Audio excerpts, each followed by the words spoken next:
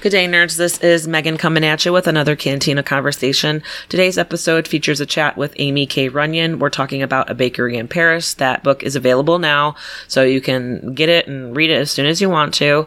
This was a really cool chat. I really enjoyed learning about Amy's experiences and what draws her to historical fiction and why she tends to gravitate towards setting her books in France and in Paris, learning about her experiences there. And also we kind of get into the idea of baking and how important and significant that was to the way of life for like so many people, especially during times of conflict. But either way, I'll let you guys get to it. Here is Aimie K. Runyan. Today, we've got Aimie K. Runyan. We're talking about A Bakery in Paris that is available now.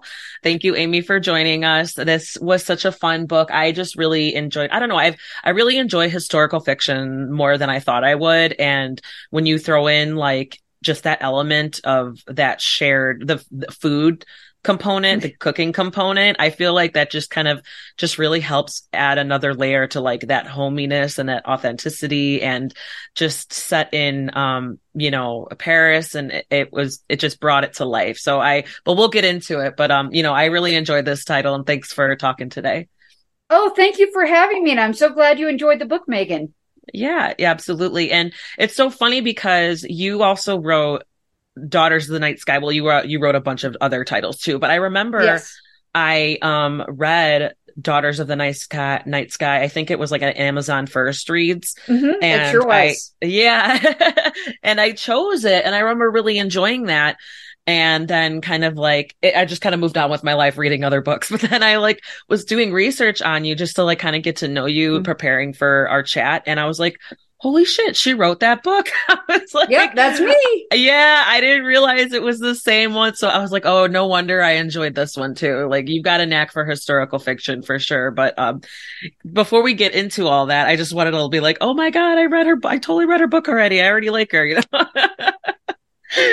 So can you give like a summary of A Bakery in Paris so listeners who might not have picked up the book already can follow the conversation? Yeah, it is a dual timeline. It's split between 1870 and 1871 for the first half, which is the time period of the siege of Paris, when right around the end of the Franco-Prussian War, and the Paris Commune are the two big historical events in that time frame. And the other half is set in 1946, so post World War II. And it follows two women. We have Lisette in the first thread, and Micheline in a second thread, both of whom Micheline is Lisette's great-granddaughter, and they end up finding their path forward through the same bakery. Their paths are very different, but there's some common elements in that they are both dealing with Paris during her darkest hours. We have, when the siege of Paris, it was literally surrounded by the Prussian troops and, so German troops. It's the first of the three times they got into a big skirmish and the Germans took over Paris. But they encircled Paris, which is a walled city, and people were starving to death. And it really was a very dark period, and things went so poorly that the people of Paris, the common working class people of Paris, rose up and said, we're going to govern ourselves. We're tired of the monarchy. And we talk so much about the French Revolution being the end of the monarchy, and it wasn't. They had a monarchy reestablished 12 years later. Mm-hmm. But so the people rose up and said, we've had enough, and they tried their hand at governing themselves, and they were set down very violently by the Versaillais, which is the imperial army. But the end result was that they never had a monarchy again in France, because the reprisal was so swift that even the people who were sympathetic with the monarchy thought that they'd gone too far. Mm-hmm, mm-hmm. And then 1946, we're obviously rebuilding from World War II, which is such a dark period. And so many books, some of mine included, is like, you've got a plucky heroine. She might be a spy. She's probably French. She's going to come in and save the day, and everything is going to be great. And then they win, and the Nazis go home, and we all live happily ever after. And there's probably some kissing, and it's lovely. But the truth was, it was a dark period. It was a very dark period, and we associate the French, and especially Parisians, with being aloof. And I think a lot of that was born from the world wars, when they learned that they couldn't trust people. And so this explores a bit of that dark side of the post-war era. Absolutely. And through the eyes of said women, which I think it's such I really like how you paralleled their stories, because it's like I notice how she chose to try not to be spoiler free. She ends up in poverty kind of knowing that she's heading that route. I just found that fascinating how that kind of like matched up too, because to make her own dreams come true, or to really make something more of herself, and utilize those skills and that history, that family history that she didn't know she had, so I just thought that was really cool, kind of like examining also that socioeconomic effect of between the two timelines, and how even then it's the bakery that holds so much of that history that they didn't even know about. I thought that, I just thought that was so cool. And with all the recipes that you included in there too, I kind of want to talk about that a little bit, because in addition to like all the research that you had to do, because I'm sure that your background do you typically write historical fiction? Yeah, that's been heretofore what I've written exclusively. Yes. I am branching out into contemporary women's fiction. In February, I have my debut commercial, contemporary women's fiction coming out, set in France. So it's like, if you enjoy A Bakery in Paris, you're gonna love The Memory of Lavender and Sage, because it's foodie. It's set in the south of France. It's a little bit more of a virtual vacation with some like serious social undertones, because it's me. I set out to do something light and fun, and it's like, oh, let's talk about the plight of village life in France. It's dying. Let's do it. Yeah, with A Bakery in Paris. So yeah, the bakery is really central, and the cooking is absolutely essential, because we can't overstate the importance of bread in the French diet in the 19th century. It was the staple of everybody's diet. So Lisette, who comes from a life of luxury, where there were boulangeries on every corner in the center of France, and, center of Paris, excuse me. Paris may not seem like geographically a large city, but it really is. And, to walk from one end to the other is quite an ordeal. And, we talk about food deserts today and it being a modern problem, but it was even back then. And in the more working class parts of Paris, of which Montmartre was definitely the heart of the working class of Paris, if you had to walk a half an hour to a bakery, that's an hour out of your day. And it was like not optional. It was not optional. And we all know that French bread doesn't last, to the point where you can buy it a few days in advance, and they might not have had the money to buy a stockpile of bread. And baking your own, that's, assuming that they had much in the way of a kitchen. They might have some sort of a fire or a hot plate, but to actually bake bread would have been quite an undertaking. Yeah, you do well to point out the parallel, because Lisette, born of privilege, Micheline, born into difficult circumstances, she's left to basically raise, this isn't too big of a spoiler, it's her inciting incident. She's left to raise her younger sisters, because her dad was killed in the early days of the war, which happened. A lot of Frenchmen died very early in the war. And then their mother goes missing. And, Micheline's main impetus for most of her book is trying to find her mother, because, she needs her mom. She wants her again. She's 19 and left to raise an 8 and 12-year-old child, 8 and 12-year-old children. And she desperately, needs her guidance, and also wants her mom to take her job back a little bit. Yeah. But she's 19. I wanted to make her relatable. And granted, 19 in 1946 is perhaps, we could expect more of a 19-year-old young lady in 1946 than we might in 2023. Yeah. But all the same, that is a huge burden to put on, what is essentially a child, without her say so, and so she's left in a hard spot, and she finds her salvation through baking. Whereas her great grandmother, she seeks to be part of the neighborhood and to help through the bakery. Yeah. Yeah, absolutely. So kind of hopping off of that, did you approach this title, like with your research and everything, did you kind of approach it like the same way as your previous titles? Was there like anything different that stood out, and biggest lessons learned, if at all, both research with the historical, aspect of it, and also just the baking part of it? Cause it gets pretty intense in that, that education that she goes through. Yeah, well, and I love baking, so a lot of that was pretty natural. Of course, researching, I kind of made up a fictional baking school, because I didn't want to just toss her in the cordon bleu, because that seemed trite. And so I made one up. But I did kind of research, what the baking school would have entailed. And compared it with modern baking schools and what they would have been like. I can't assume that for the most part, the curriculum has changed much, because it's all based on carême, and all the recipes you see in the book are adaptations of original carême recipes for the most part that I just made more readable. And I made them more like a journal in that, most of the entries are from Lisette, and so she edits her own notes. Like, oh, I'm going to add chocolate. I want to add citrus, and to make them a bit more readable and to give her great granddaughter an insight into her life. Yeah. And I didn't want to do the whole trope. I found my great grandmother's diary / recipe book, because it's been done a million times. But it becomes her good luck talisman. It's not like this mystical thing. It's a good luck charm. And then she starts adding to it because it becomes a living document. And that's what I wanted for them.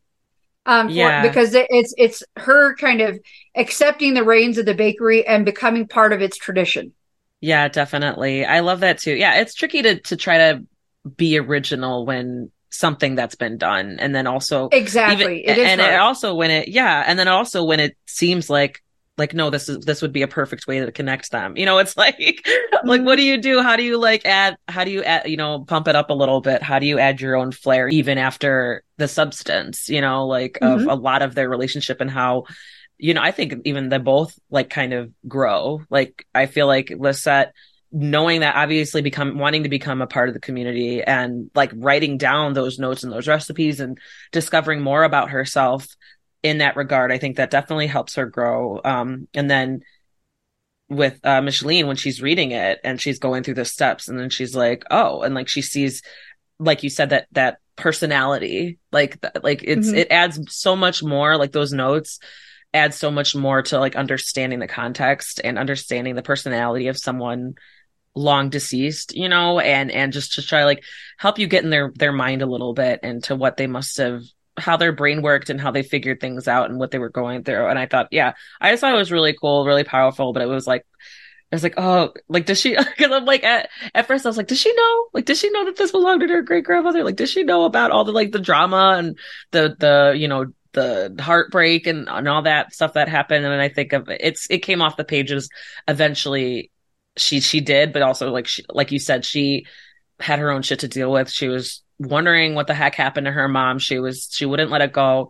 She was trying to raise her kids, raise her sisters, and it was always in almost the back of her mind, or even at the front of her mind. It was always on her mind. Where wait, no, I can't get home too late because I don't want the girls to think that I've disappeared too. It's things like that where it's just, like you said, it just forces her to grow up and to handle these responsibilities that, and she had zero time to go off wondering about, this wonderful magical recipe book of her great grandmother's. And so that helped me get away from that trope a little bit. But she did enjoy feeling connected to her great grandmother, and she enjoyed not feeling so alone. And I think that was kind of the, feeling some connection to her past, when she feeling absolutely unmoored. Yeah. And so, that journal really, does represent an anchor to the past. And of course, Laurent is her guide to the future. I liked him. Yeah, I do too. He's almost, perfect boyfriend adjacent, he's just rooting for her, and he helps her, and he's rooting for her, and he's not tough love, but he's not he encourages her. And I love that. That's such an important, personally for me, that's an important part of any ideal partner, or even character or in life. The fact that they encourage you and try to help you be better. I loved that. Absolutely. For her too. Cause she needed it, cause she didn't really have anyone else. She didn't, and just to have that shared experience, he was going through that same scrutiny too. And he was but maybe because he had a crush on her, that's why he wanted to help her. But I like to think that he would have, even if she'd said, bro, not interested, even though, she didn't have a lot of bandwidth to be interested. Exactly. But I think that he would have helped her anyway, because he's a good person. I like to think that this is all headcanon. Yeah. But I like to think that he would have helped her anyway, for her sake and for the girls. Yeah. Once he met the girls, he's like, yeah, she needs my help. I've got to make sure, if nothing else, I'm going to do my best to help her, graduate baking school. Yeah. Yeah, definitely. I really enjoyed him as a character. It was like, oh, he can't do wrong. It's like, no, he's a sweet pea. He's a sweet pea. Yeah, for sure. So what draws you to historical fiction, since that seems to be your like specialty genre, at least for now, right? Yeah. Well, and I'm definitely not leaving behind historical fiction. Of course the market ebbs and flows and I have to be fluid and think about what the next best thing is. But I will always have a line of historical fiction as long as somebody will buy my stuff, for sure. But I was drawn to it in the most organic way possible, which is as a reader. I remember, like, even when I was, stuff that was set a long time ago in a galaxy far, far away, I remember really young, like middle school, reading, everybody was reading Sweet Valley High books, but then they had this, it was the story of their family tree. They did one with all the women on their mother's side, like all the from when they migrated from Sweden up through like the 1920s, et cetera, and so forth. And then they did another one with the women on their father's side. And I loved it. I absolutely loved it. There were love connections. And I just loved the historical setting. And I always gravitated for it in lighter reading, like historical romance. And then I remember when I was in college, I was on a break and I got a gift certificate to a bookstore for Christmas. And I did not have any assigned reading, and I wanted to read something for fun because, we know reading for pain is college. And I asked my uncle, what should I read? And he's like, well, if you like historical stuff, read Pillars of the Earth by Ken Follett. And I fell in love. And that's one of the two books I think that shaped me kind of as an artist. That and the book is escaping my mind. The Handmaid's Tale by Margaret Atwood. Yeah. Which is just one of those books where I felt like it shone a light on feminist issues, because I remember growing up thinking, women's lib was like a 1960s thing. And then you get a little bit older and you realize, oh no, we have so far to come. Yeah. And so blending those two the fact, the women's issues and the historical, the love of historical stories, it just happened organically. Mm-hmm. Yeah, absolutely. I'm kind of with you there, because now I'm like, the more I read it, the more I read books that are in that genre, the more I'm like, I find that I enjoy it. So I'm right there with you. I think it's just fascinating because it's like anybody who's like a history nerd, obviously like knows that literature is tied to historical events, like, whether it's political or, revolutionary, or like you said, rights of women, things like that. Like whatever was happening in the current events, whether it's like now or, 50 years ago or like, 300 years ago, it really adds that extra little insight into how things work. 'Cause you can read it from a textbook, but you don't get the insight of, for example, a woman who is struggling or a town anyway, like struggling to feed themselves, like the life, how life was, or at least, people can go find those materials on their own if they're curious enough. But yeah, I just kind of think back to like what I know, and it's from school, and it's really just like facts, and it's not, it's descriptions and facts. It's not necessarily like diving into that. Like the literature is there for that. The psyche. And the emotional reality of it. Exactly. Yeah. Because I think about it like, oh my God, like the more I read about this historical fiction, the more I'm able to like kind of, sympathize with people who have had to go through things like that. And even people who are going through it now, it's, little window into like that psyche, like how you were saying. Because I don't know, I'm a sucker for thrillers, and I'm finding myself that I'm a sucker for historical fiction, so I appreciate it. Well, good historical fiction will have a commentary on the social reality of today. I mean, if you look at A Bakery in Paris, I mean, the plight between the haves and the have-nots during the 1870s. Yeah. And, the fact that there were food deserts, and just the absolute disparate nature of the working class and the moneyed class. Yeah. And how they're driven to extremes because, it seems like, the money class is going to do everything they can to eke every last dime out of their profits and their workers be damned. And we see that, we had a period of great, or better wealth equality post World War II, and we see it declining again. And so, it's kind of a cautionary tale. This happened before. And so we see that again. And of course, the post World War II, we see how hard it is for a woman to make her way in a society that does not much cater towards single women. And, it's the plight of the single mother, and which is a tale as old as time. Yeah. And even though she's a single mother, not by choice and not really a mother, but she's forced to take on that role. Yeah. Kind of commenting on that, because I think like there's some, attitudes about how today, cause it's, like you said, we still have a long way to go, but I like appreciate the progress that we've made so far. Unfortunately. Oh, for sure.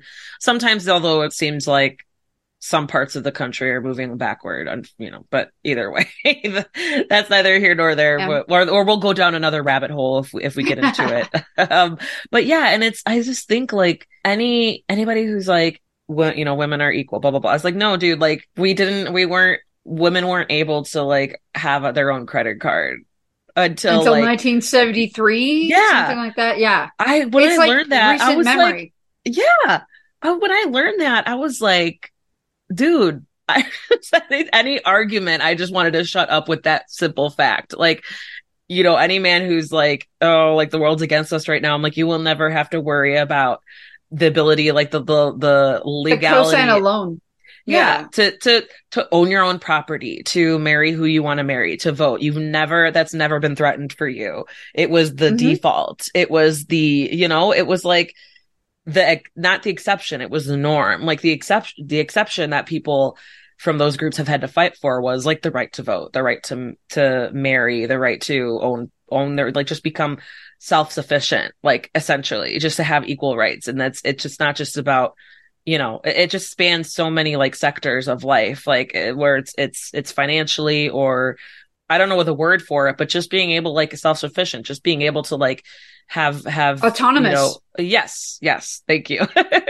Just to have like agency over your own life and not feeling trapped in these certain paths or having to like get permission to do what you need to do to get your shit together. And it's exactly. Yeah. Well, and if you look at the laws, single women who had come of age and widows or women who never married had, they existed almost on equal terms with men in the law. But then there were things like not being able to get a credit card, not being able to co-sign for a loan that forced women back into marriage, against their will, perhaps, because the path forward alone was almost impossible. Yeah. And I mean, you can imagine as recently as 1973, my parents were married in 1969. This is not that long ago. Right. Yeah. And I mean, I was born, in the 70s, almost barely, just barely. And, so it's in the decade in which I was born, where women were basically kind of forced into a situation of economic subservience. Because the system was designed to keep them tethered to a man, whether it be their husband or their father. Yeah. Yeah, definitely. And I'm like, I kind of think about like, oh man, if I was, my personality, I'm like, if I was born 50 years earlier, would I, would I be part of the group that's fighting for my rights, or would I be the type that's just kind of not wanting to ruffle any feathers and would just like, accept, I think about that because I definitely value my independence, and I'm definitely like, I have my own full-time job, but it's, in addition to my husband's. And I mean, but I think, partially that's because it's really difficult to live on one, one household income for if you're raising a family or if you want to own a house and things like that. It's very difficult. I don't know how some people do it. Kudos to them. But yeah, it's just like, I think about that too. And like reading these books, like with that, and even with Daughters in the Night Sky, I'm like, man, would I have been part of that like special group of fierce women, fighter pilots, mechanics, all that? Like, would I have? I don't know. I don't know if I would have. Yeah. Because it depends on like the context of the lifestyle, right? Like what we were raised to Exactly. believe. Like, well, because my mom, my parents were born in the 50s, and so they were alive like during. And it's crazy to think about, like, oh yeah, that was in their lifetime too.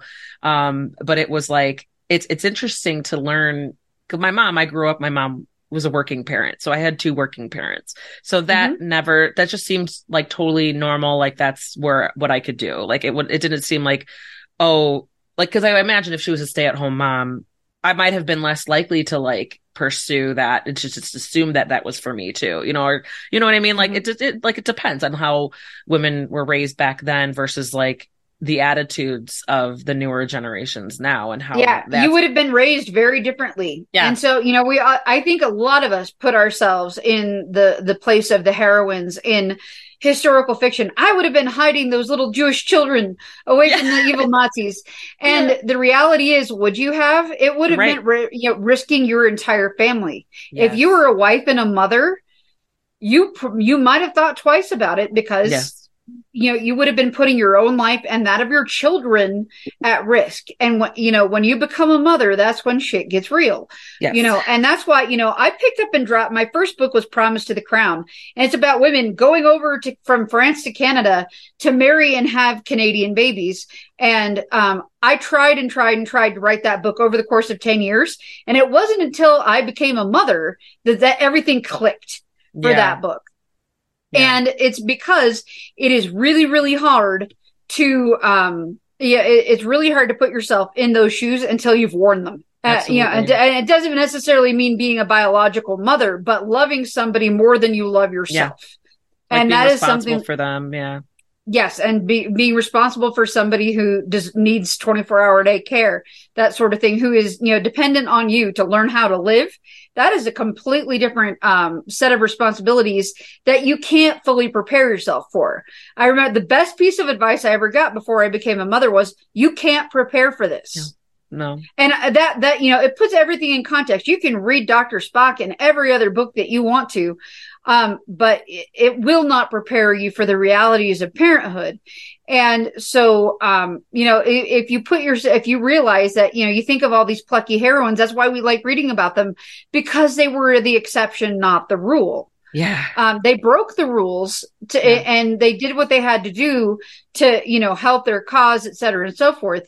But they're not the every woman. And that's what makes these stories special. Yeah. Yeah, absolutely. You're absolutely right.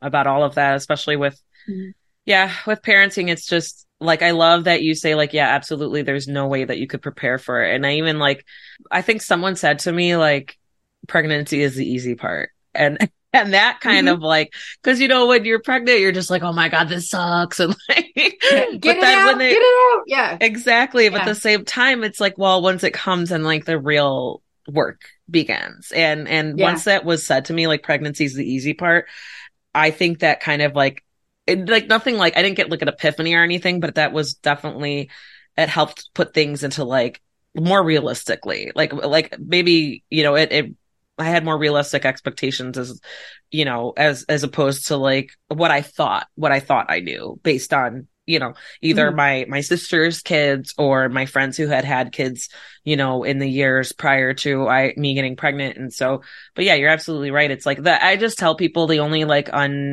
unrequested advice I would give is to just like take one day at a time, because even kids for people who are kids, parents of teenagers, it's like, it's still like a new level for them, right? They're still learning. Yeah. It's always the bar. Every time you think you got it mastered, it's another bar. Exactly. And let me tell you, the age between like 8 and 12 is so wonderful. It's such a sweet spot. Because my kids are 10 and 12 right now, and they're young enough that they want to hang out with me, but not so old that they out with me. It's great. Yeah. And they're old enough to be interesting and be able to do stuff. And they're independent. Like, I don't have to wash behind their ears. And, it's great. It's great. Yes. And it's one of those things, it's not linear either. The difficulty of parenting is not linear.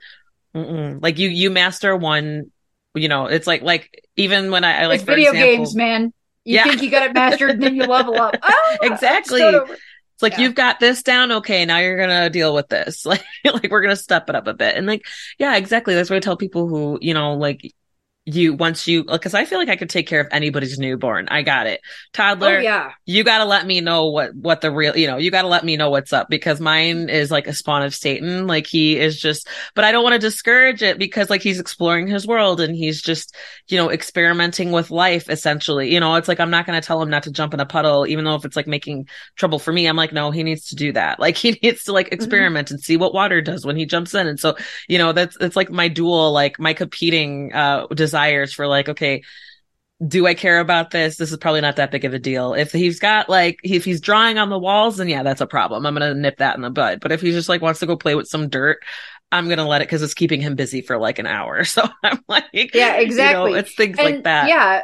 It becomes the part where you teach them like, okay, jumping in puddles is good. Maybe when we're not dressed up for an outing at grandma's house. Yeah. So yeah, it's like, yeah. And you learn, it's just a process you learn along the way. And, relating it back to fiction, becoming a mother made writing mothers far more genuine.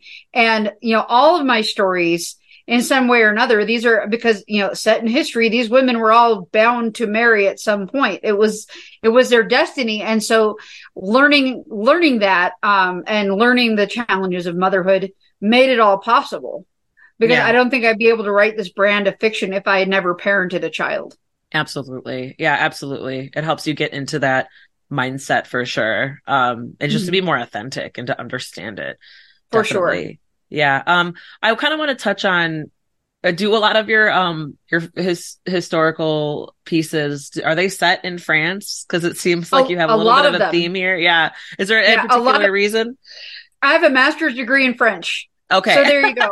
And, the feminine it sounds like a weird topic for a book, but the women emigrating from France to Canada in the 1600s was a topic of my master's thesis. Okay. And I went in wanting to write a novel for my master's thesis. And they said, no, you can't write a novel for your thesis, but we'll let you write the thesis. But I won this amazing grant, went to Canada, and I was able to squirrel away research for that book, which I'd already started picking up and dropping off for a number of years. And then I finally finished it after I finished my master's. And, with a lot of the others, they're set there are a couple set in Germany, but a lot of the books have some at least tangential relationship to France, just because it's where I studied. I lived for France in 2 years, and I figure that I can write about it really authentically. And I love the culture. I love the language. And so it's just a natural place for me to kind of, to land as an author. And, of course, my first contemporary is set in France, and my next contemporary likely will at least be about a quarter in France.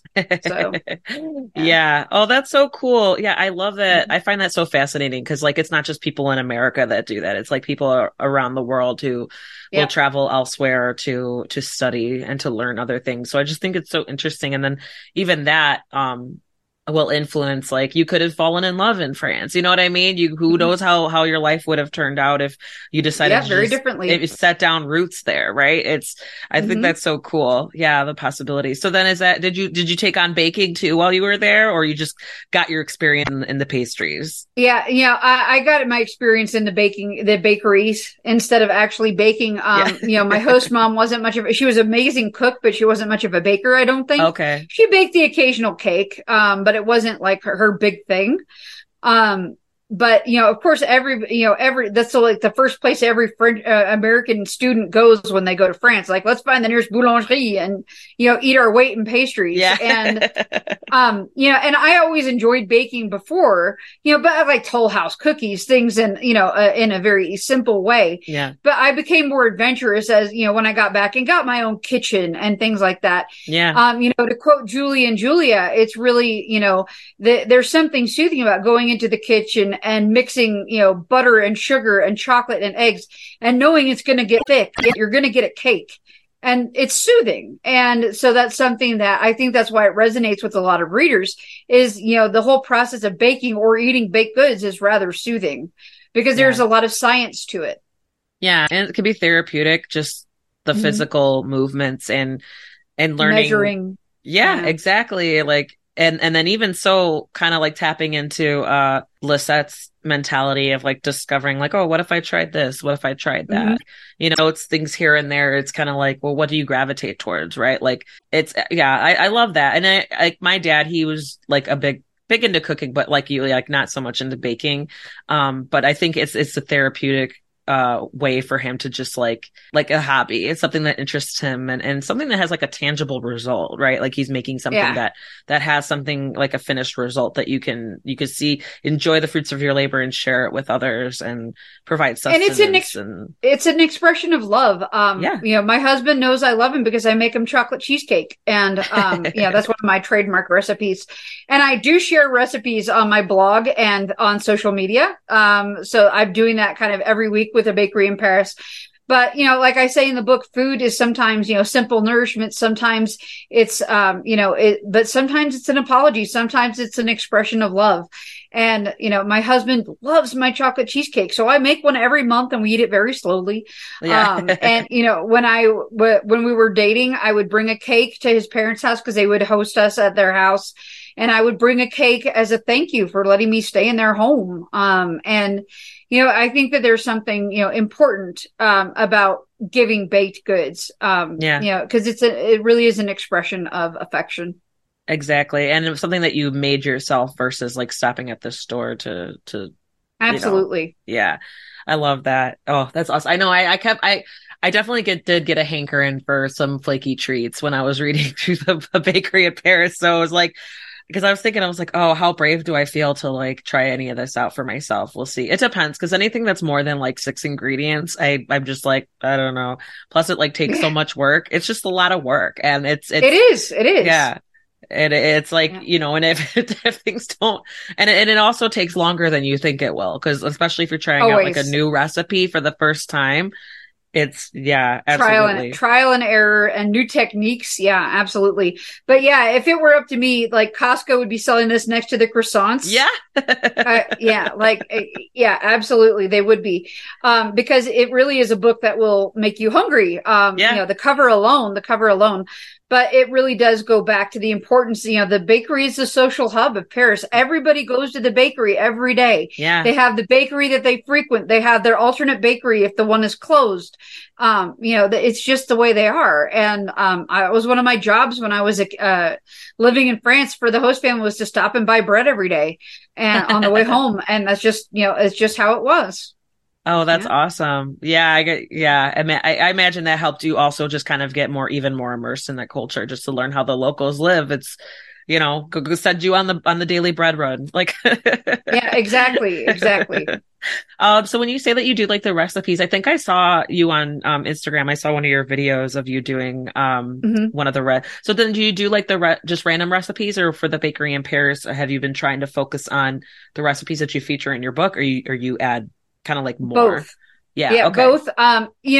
Because I've done some of the banner ones like the sablé. I've done the rose petal jam, which is a very special recipe. That's not a carême. That's my own kind of invention.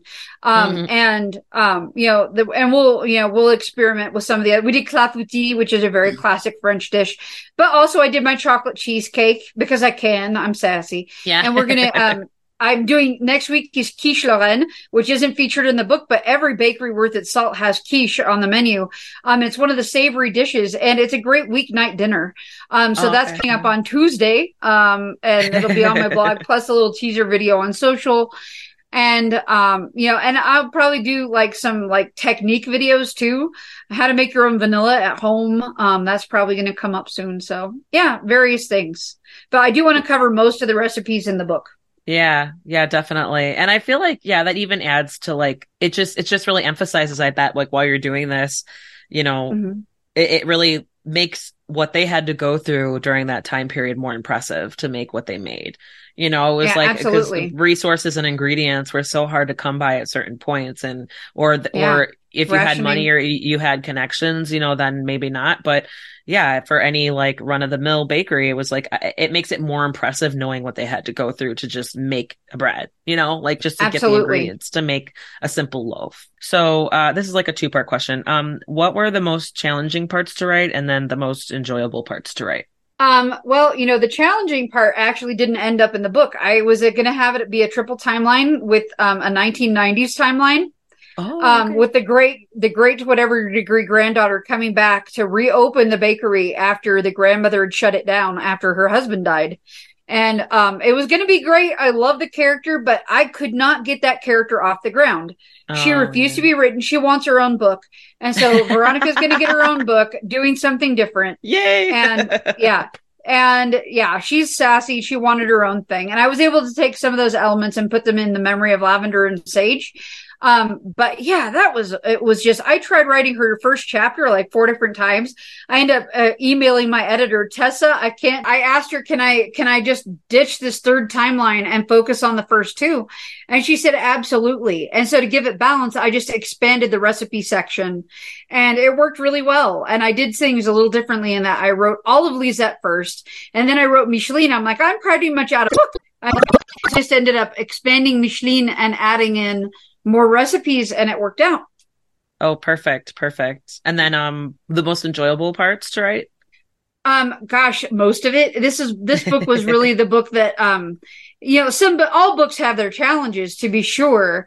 But this was one of the 2 books I've written that really seemed to flow really, really well. That and Girls on the Line were the 2 that really flowed well. So so much of it was a joy to write, but doing the research and learning about this more obscure period of French history, the Paris Commune, was fascinating. I bet it was exciting for you to find something different, like find something new and fresh for you, for someone who is just like who's very well versed in French life. Yeah, exactly. Okay, kind of another 2-parter. What advice would you give to Lisette? What advice would you give to Micheline? Okay, so to Lisette, I would tell her to don't be afraid and that she's on the right path and that her ideals are more important than comforts. To Micheline, I would tell her to just trust herself. And I would tell her to be strong and that I know that she's going through a lot and it's okay to break down a little bit, but she's going to make it. She's going to pull through and she's stronger than she thinks she is. I love that. It's almost like any advice you would give to like any woman in her position, right? Like, you got this. Don't worry. I know this is hard. You can do it though. Like it's just have you thought about maybe like what advice Lisette would give to Micheline? Like as the matriarch per se? Yeah, just the importance of loving the neighborhood and being a boon to the neighborhood and looking out for your neighbor is the most important gift she can give her community. And being part of the community is the best thing she can do for herself. Yeah, I love that. I love that. And it's so important, like once you realize it, it's that circle of support. It's your support circle. Yeah, absolutely. Because it's just the camaraderie and it's that shared experience and people who understand it like, better than almost anybody else that that just like, I feel like any like neighbor would understand the life better than like, your family member in another state or another part of the country. Right. It's absolutely. What do you hope readers get out of this story? A lot. I hope they learn a bit about the Paris Commune and the history surrounding the siege of Paris from, on an intellectual level and the importance of community and how the community did rally and Paris being this big city, neighborhood by neighborhood, how important it was and learning about the women taking control of the cannons. That was absolutely taken from fact. Yeah. Yeah, they were badass. They told the troops, who fed you? Yeah. Who took care of you this morning? Was it your general? No, they forgot the horses. We stayed here. We fed you. Are you going to fire guns on us? Or are you going to side with us? And they refused to take up arms against the women of Montmartre. Absolutely happened. That's amazing. Yeah. And I hope that they see the bravery of those women and, the importance of family and community, is, the big theme there and finding agency. Yeah, absolutely. Absolutely. I love that. That's so cool that was, man, at the end of the day, it's like women do get shit done. It's like, yeah, we do. Yeah, we do. And they did. So they did. Yeah. Oh, that's awesome. That's amazing. That just like makes me even like more interested in, I don't know. It's like those little tidbits like that, like kind of remind me of like why I'm I so entertained by historical fiction. That's so cool. So Aimie K. Runyan, what is next? You kind of touched on this before. What are you working on that you could talk about? Well, The Memory of Lavender and Sage is my first contemporary, coming out on February 13, 2024. It's in the bag, working on first pass pages right now. So it's in the final stages. But my next historical, likely coming in September-ish of 2024, is called Mademoiselle Eiffel, another French book. It's set about 10 years after Lisette's time frame. It's 1880 in Paris, and it's the story of Claire Eiffel, the daughter of the guy who built the Eiffel Tower, Okay. who took over as his right-hand woman after her mom died when she was 14. And she takes over helping to raise her 4 younger brothers and sisters, and helping to run the business. And, it was a heck of a storied life, and I am excited to be able to tell her story. That's awesome. Oh man, it feels like you got them sitting in the back burner. Like, you're ready for this story. You're ready for this story. Okay, let's do this one now. That's awesome. I got there's no lack of material for someone like you who knows about untold stories, right? Or like lesser known stories. That's so fun. Well, feel free to come back and, talk about more of those books and more of those titles that you got coming up. Where can we find you online and on social media? www.aimiekrunyan.com is my website, where you can find all of my links to social and my recipes and all that great stuff, upcoming events. And then I am on Facebook at Aimie K. Runyan on Facebook and Twitter. I refuse to call it anything else. It's Twitter. And at Bookish Aimie on Instagram. Yes, and that's perfect. Aimie. It's a weird spelling. Yeah, I know. I did notice that. I think I accidentally misspelled your name a couple times, but I corrected it. But either way, I was like, I definitely recommend for listeners to go check you out on Instagram, because there's some fun stuff going on there for sure. Thank you. Yeah, Aimie K. Runyan, A Bakery in Paris. It's available now. I definitely recommend it, especially if you, like me, who love historical fiction, and if you are into the foodie life, the pastry life, the French life. They will hit all those points for you. Thank you so much. It was such a fun conversation. And like I said, feel free to come back if you feel like it, if you want to talk some more about your other titles. Sounds great. Thank you for having me. And there you go. That was Aimie K. Runyan talking about A Bakery in Paris. That book is available now. Check out the show notes for links to find her online and where to purchase the book. Read my book reviews on thenerdcantina.com. Follow us on social media, The Nerd Cantina and Cantina Book Club. If you need book recommendations, go ahead and check out my book reviews, like I said. And if you do read a book and you love it, go ahead and hop on over to Goodreads and Amazon and give them a rating and a review. It really does help the authors out. And as always, thank you guys so much for listening.